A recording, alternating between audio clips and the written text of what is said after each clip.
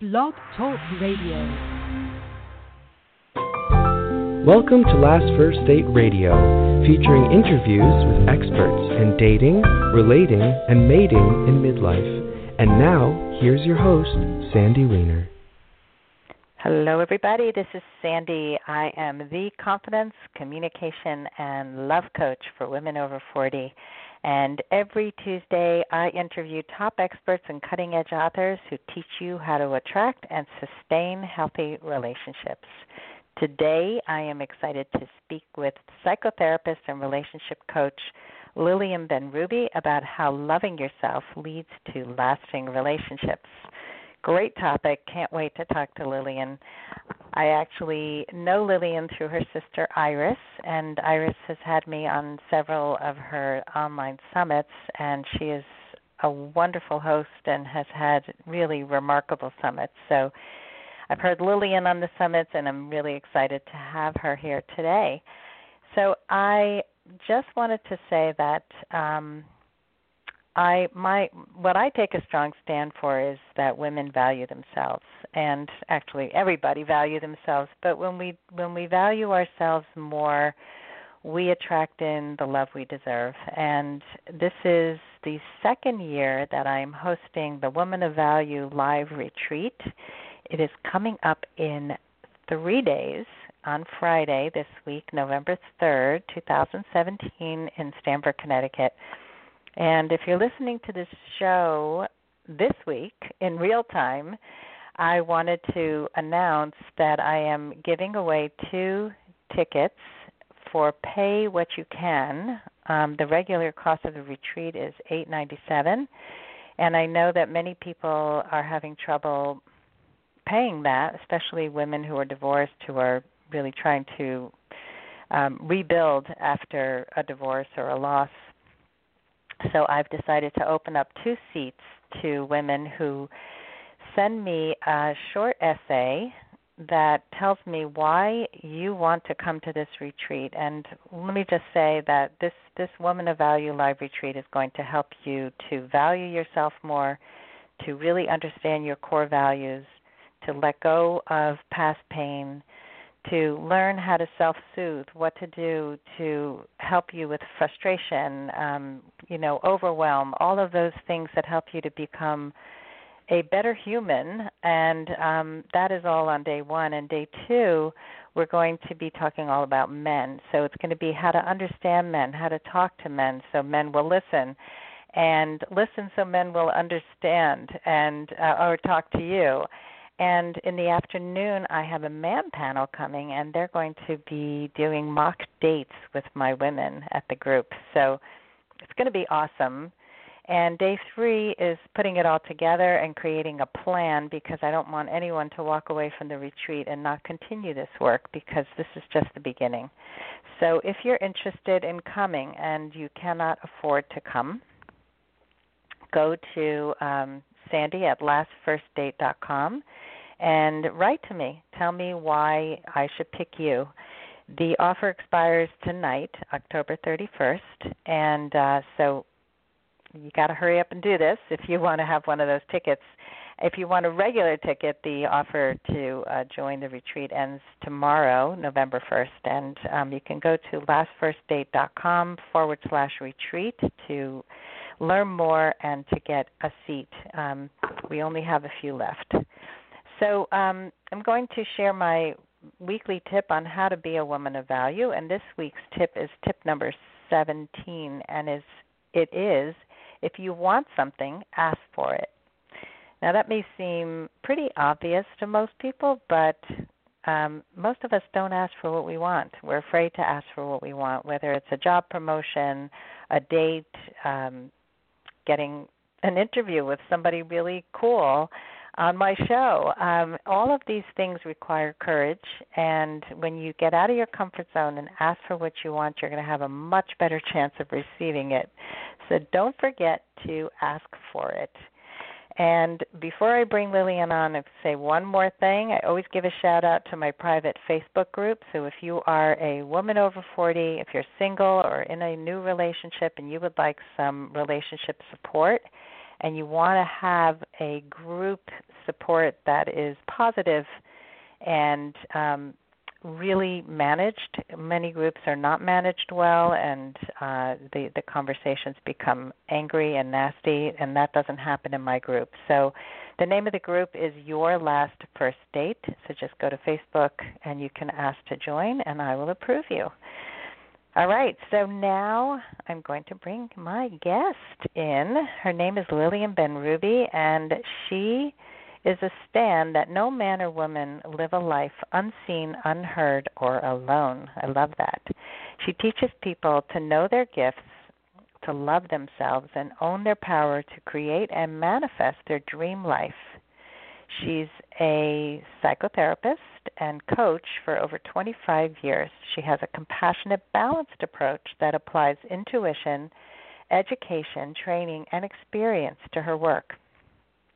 She believes in the resourcefulness and resilience of every person and considers it a privilege to help people find the power within themselves to enjoy the benefits of wisdom and self-mastery on the other side. Love it. Welcome to the show, Lillian. Thank you so much, Sandy. That was lovely. Thank you so much. Thank you. Well, you take a stand for so many of the things that I take a stand for, so it's great to connect.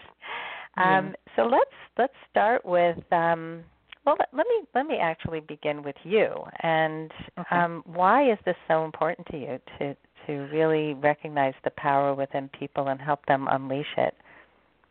Okay, sure. I mean, it's been my own personal journey and my own personal work. I decided that I was going to be a therapist of some sort when I was 13 years old. Started the journey of exploring myself in psychotherapy when I was 16. And there, I've had experiences of trauma in my background, in my childhood, which I started to recognize at a young age was an issue, in relationships. And I spent a lot of time living in my head. I'm very introverted.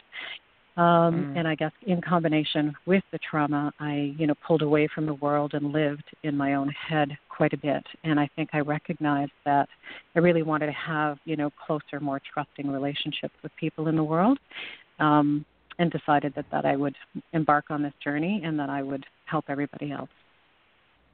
I love that.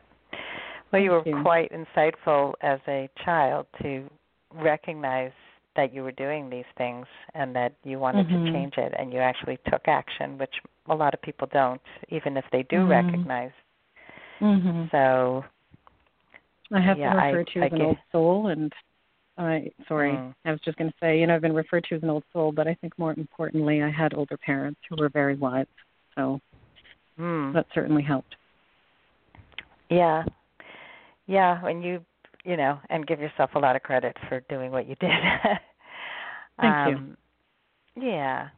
So let's talk about self-love. How do you define that? Because this is a big buzzword that gets thrown around a lot, and actually just read something that said self-love is not what we need for relationships. It's the opposite, because what happens is we isolate ourselves often. When we become so introspective, we think we can exist without another. So I'd love to hear your take on this. Sure, and I think that's, that could be a problem, but I don't know that necessarily I would define self-love in that particular way.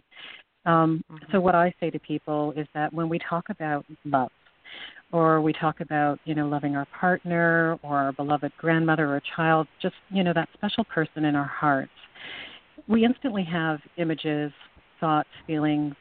Our bodies might soften. We might speak slower, calmly, or gently when we're talking about them or to them. Our eyes open up wide to take in the images.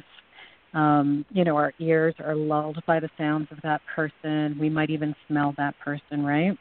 And we just know intrinsically what that is, what love is, right? What loving another person is, what that gentle kindness is all about. But when it comes to self-love, for some of us who have practiced it or had it modeled for us over time, we may actually have that kind of response and knowing when dealing with ourselves. But it's still rather new, right? Historically and evolutionarily, we caring for ourselves the way that we would care for a loved one is still a very new practice. So much so that, when I use the word self-love, let's say in my own practice with my clients, I'll instantly notice people stop and just sort of take stock. They're just sort of assessing and scanning. They're trying to diagnose themselves in relationship to this practice, right? And in most cases, people will instantly respond that it's a missing in their lives. So, loving yourself is no different than loving anybody else. It really is about getting to know yourself through the lenses of gentle kindness, compassion, and loving, nurturing ways, which is how we are with other people that we love, right? So what I mean by this is that we all have grown up creating a sense of self through the lenses of others, especially when in our early years, when we're really young and we're very dependent on our adults, giving us that kind of feedback to let us know how we're doing in the world, right? And we actually solidify and close the chapter in some senses on who we are at a very young age. And so all of this, the sense of self, is really created through interpretation. It's through the interpretation, perhaps, of the kind of feedback that we're getting from the world. And it's also dependent on the interpretation of those caregivers or of those adults on how we're doing in the world, right? And so our sense of self is not created based on facts, and it's not created on our own inner truth necessarily, not when we're really young because we don't have that sort of inner compass. So if that is the case, in the interpretations that we've been getting or the interpretations that we've been making don't fall within the lenses of gentle kindness, of compassion, or of love, then we now get a chance to reinterpret ourselves, right?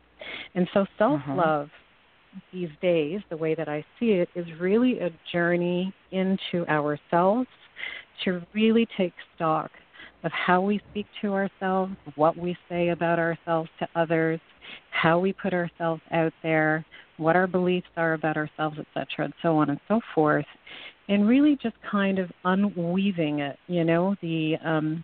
the threads, some of those being other people's interpretations and reactions to us, some of those threads being our interpretations of people's reactions to us, and really taking a look at it factually and really, accessing our intuitive inner truth and really reframing that sense of self, throughout our lives growing up. So, if I can go on, I don't know if you have any other questions at this point. No, this is really important. So we form these beliefs as children, and we keep adding to it as we grow, and often we have beliefs that are not serving us and that are not compassionate and kind, if that's what you're saying. And so today, as an adult, we get a chance to unweave some of the threads from the past and to recreate what will serve us better. Absolutely, and just in alignment with what you were, I guess, was it your words for the day or your words for the week? Ask for what it is that you want, right? Perhaps as children, when we did ask for what we wanted, we may not have asked it in the most polite or gentle ways. We might have been demanding, or we might have thrown something against the wall because we didn't get what we wanted. If we had reactions that could definitely be interpreted as harsh or as critical by our caregivers, or, sometimes what happens is, let's say a caregiver walks away from us because they're trying to manage their own sort of emotional responses to it. Now we're kind of left to our own devices to interpret what that's all about, right? And in the world of being very young and very dependent, and our lives depend on these people, we will more than likely have that interpretation become something in the face of being safe and secure. So we may interpret that person walking away as, oh my God, I'm all alone, or I could be abandoned. We don't consciously think these things, which is why it's so strong. But, I could be abandoned, I could be not loved, I'm not deserving. And eventually what we do is we form this belief that when I speak up, when I speak my inner truth, or when I use my voice, or when I ask for something, there's this huge threat, right? And it becomes a body experience, not just, it's not a conscious experience because, between the ages of 0 and 8, we certainly don't have that kind of consciousness. But it becomes this body experience. So, when, let's say, the thought of expressing our voice comes up, we just shut down. Everything tightens, everything closes up, and we can't seem to get the words out of our mouth, right? And so, asking for what we want is definitely a way of valuing us and also giving messages to the outer world that we are of value, right? And if we don't, our own selves are constantly getting that repeated message that we don't have value, or that we're not important, or we're not deserving, but we're also giving the world those messages as well, like we don't figure, we're not important enough, relevant enough, et cetera, right?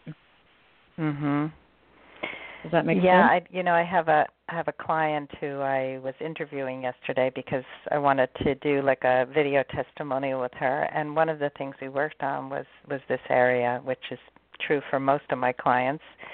And she said she was a reformed people pleaser. That was a big part of her growth. And when we people please, we give up our value as well. We're adapting to somebody else's needs instead of our own. And she said the accountability and having private coaching also put her as a priority in her own life, which she had not done before. And I think we often do that. We make everybody else important, and we don't think that we deserve to be at the top of that list. And as a mom, I did that very often, and I see now I have a daughter who's married with children, and I often will tell her, you need to take care of yourself, and she'll say, Mom, I'm taking care of myself. But as an outsider, you see, like, your sleep is important. You forgot to eat today. You didn't buy yourself anything new in a long time. If you're depleted, you can't take care of anybody else, and you can't do it well without resentment and or exhaustion. So all of these things are so critical in redeveloping our self-worth and our self-love so that we can love others in a more full way. Absolutely. And allow others to love us in a very full way. Right? I think this voice thing, though, it's really, really critical. And I've seen so many people shut down around this, and even around kindness, because if we have been kind in a way that didn't serve us well, for example, and that often happens where you give and give to people who don't give back, and then you just often will come to the conclusion that, well, I'm not going to be kind anymore. I'm just going to shut down. I'm just not going to, And so doing this process that you're talking about, like really going back and reframing and showing yourself, like, okay, I was kind to the wrong people. I didn't know how to vet people properly, or I was kind and was expecting something in return. So how can people unlearn or relearn? Okay, sure. Can you give us some of the practice? Yeah, absolutely. So it really all depends on what stage you are, in the practice. But I'll start with, this being somewhat new. Usually I have a worksheet that I will give clients that have questions that, I'll give you some examples of the questions. So one question might be, what do we say about someone or a pet, if we don't have anyone in our lives that we can relate to in this way, but what do we say about someone or a pet that we love or care for? So an example might be, they're really funny, they make me laugh, they're very warm and empathic, they're very vital or bubbly or whatever that kind of thing is. And so what we get to do with these questions, and I'll give you a couple more, is really to look at how do we talk about others and how do we talk about ourselves, right? So another question is, what do we say to this person that we love or care for? For example, you're very nice, you're talented, you're patient, you're smart. So what do we say about, or what do we say to ourselves? right? When we look at ourselves in the mirror first thing in the morning or at the end of the day, or, what do we say to ourselves when we've made a mistake, or, we didn't make it somewhere on time, we weren't our word, or something like that. Another question might be if, the person that you're thinking about, and I ask people to really just choose somebody, who they absolutely adore and love. But if they're going through a rough time, or they're upset about something that happened, or just, even if they're just tired or stressed, what are some of the things that we say to them or do for them to help them feel better? And so what this gets at is really accessing our ability to nurture, and as you were talking earlier, to self-soothe, to care for, right? Because we all have that innate ability we all have that, right? And it might just be that much easier to do it towards others, to direct it outward, than it is to direct it inward, because of our beliefs about ourselves that we've accumulated over time. So when we get access to our nurturing nature and what it is that we do for others, we can now have that. So the visual that I give people is really just kind of like how in movies, when somebody passes away, sometimes, they show their sort of semi-see-through person move out of their body. So this is the part of us that's, it's a part of us that's very nurturing and loving and caring. Have that part actually turn around and look at us and treat us in the same way, right? And give ourselves the very same thing, right? And then what we go through a lot of the time is, a certain amount of resistance, right? So It's not just as easy as answering these questions and then just doing it, because there's going to be resistance, right? And so then what we look at is, what is that resistance about? What are you saying to yourself that's preventing you from being able to turn around and look at yourself in the same sort of loving ways and be, and give in the same ways? And so, it's about working through some of that as well, writing down, journaling what it is that I'm saying about myself, what it is that I believe about myself, that I cannot be this way with me, right?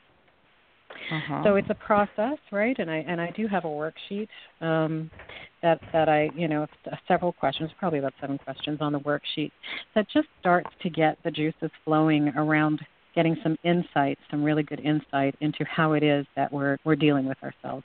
What kind of a relationship do we truly have with ourselves, right? And then working through the resistance and then putting things into practice. Yeah. And I like that you brought up that people do get stuck. Like, it's not just, if I can do this and I'll go through these questions and now I'm going to be perfect at this and I'll always know what to say to myself in a time of distress. These tools take time to really ingrain in our brains and to form new neural pathways, because it's taken a long time for us to get to this place of self-beat up and I'm not worthy and all the limiting beliefs that we have.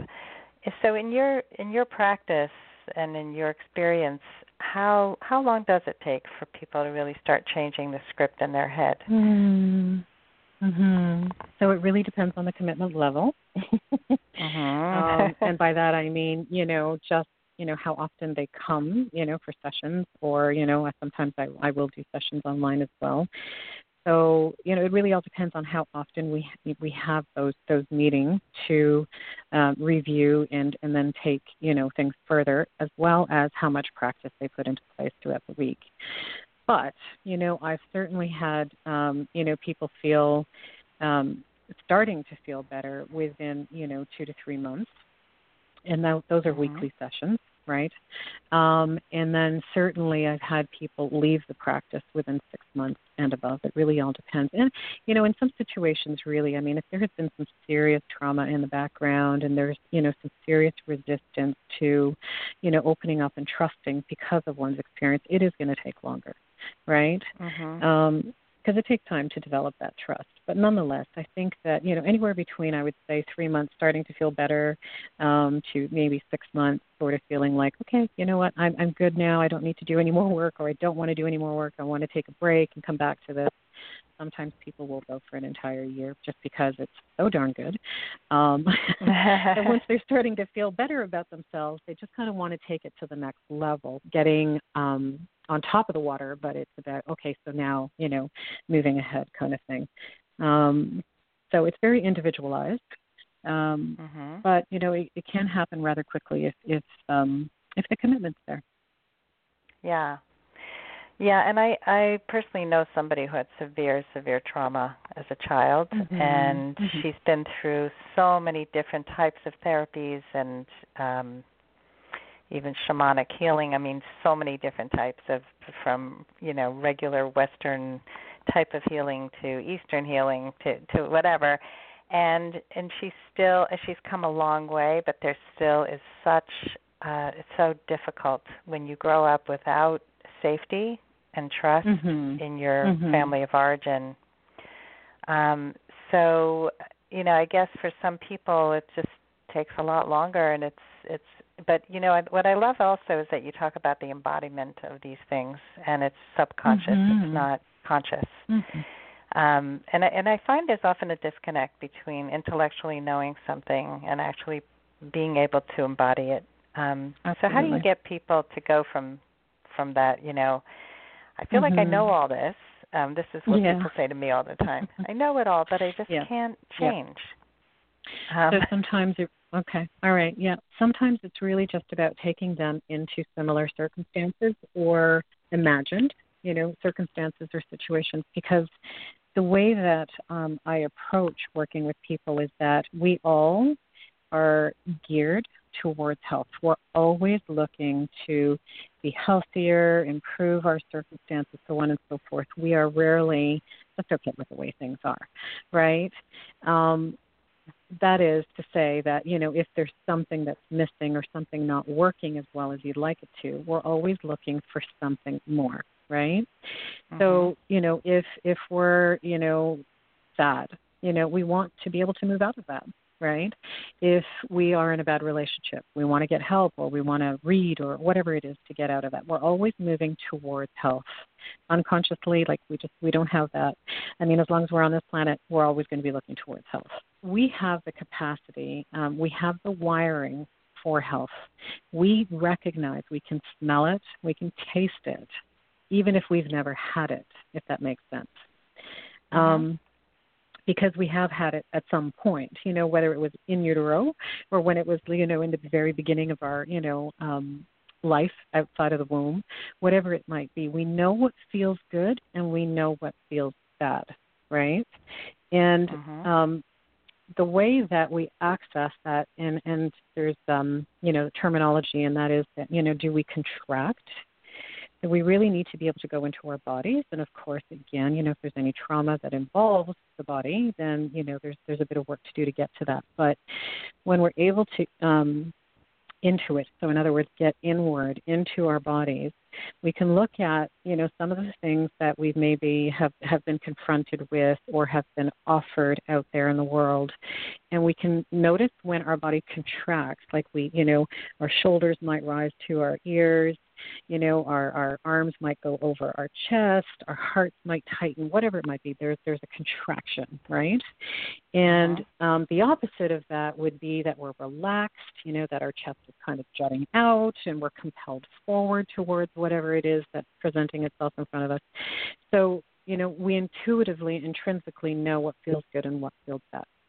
Right? And when we get really in tune with that and trust that, so it's really about going to circumstances and situations in your life where you have been able to use that barometer, right, and that compass that has, in fact, resulted in good or bad, right? So it's about going into your body, into circumstances that you have had, or, creating circumstances and noticing what your body does in relationship to that. That really becomes your wisdom and your guidance, right? And, when I was talking in the beginning about, if we have had relationships that were very loving, we can kind of notice that, our body softens and our voice softens and we talk slower. And so it's really about getting really in tune with what our body does in relationship to something that feels good and what it does in relationship to something that doesn't feel good. Does that make sense? So basically, to bring it back full circle, is that we then can when you have this level of self-love, that you are able Mm-hmm. then to care for others in this way too. So if you could just speak to that for the last moment. Sure. Can you just clarify? I'm sorry, I didn't quite understand. Yeah. Do you want me to connect that to caring for others? Having done this self-love work, Mm-hmm. how does that translate to loving others Relationship? or to having Okay. other people? Yes. Okay. All right. Well, it just goes back to our value. So, when we are talking to ourselves, when we can look in the mirror.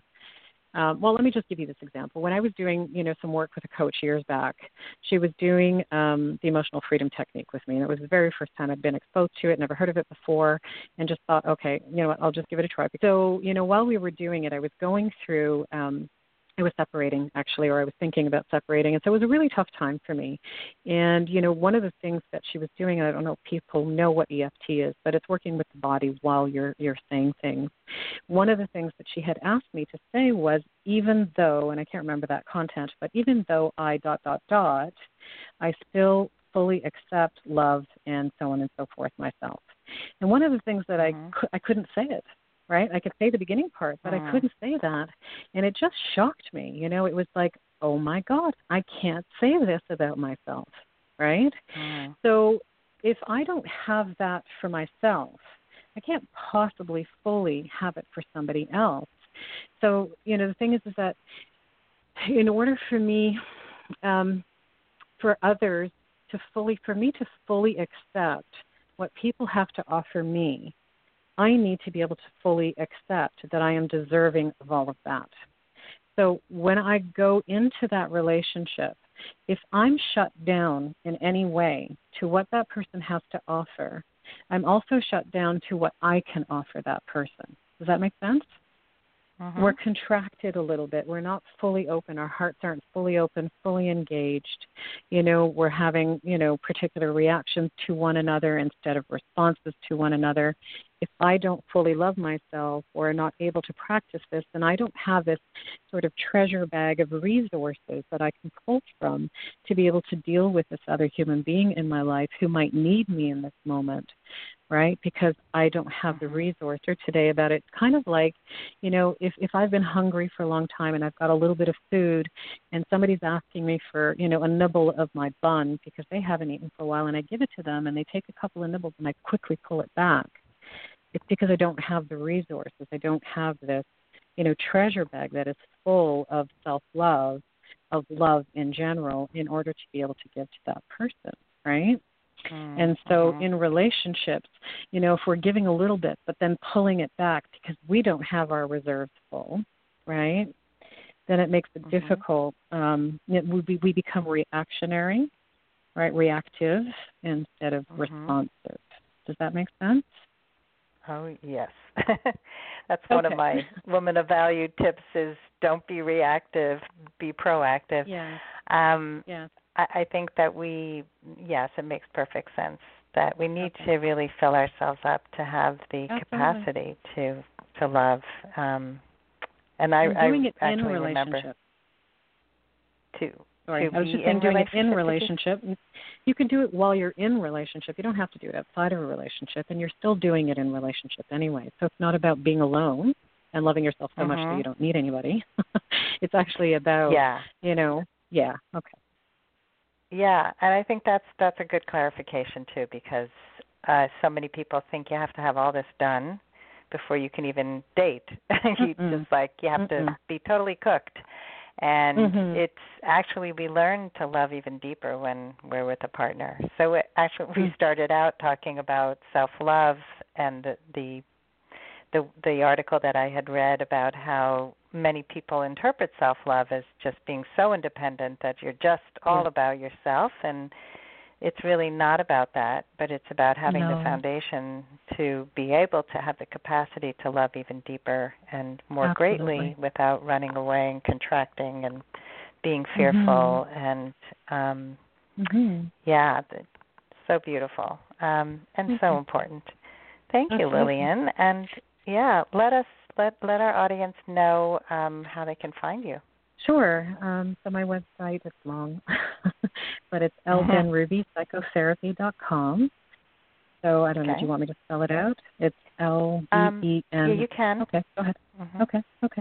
L-B-E-N-R-U-B-I, and then the word psychotherapy.com. And I have a calendar on that site. I also have, you can email me any questions that you may have. You can take a look and see. I have some free consultation times as well. So if you did want to talk about, how I could help you, definitely set up a time or give me an email and I'll definitely respond. Awesome. Well, thank you so much for sharing today. This is such a beautiful topic, and I know that you have inspired our audience to love themselves more so they are capable of greater love. And thank you for asking such great questions. Yes. Okay. Oh, you're welcome. And thank you all for listening today, and I hope you go on your first date very soon. Have a great day. Bye-bye. Bye.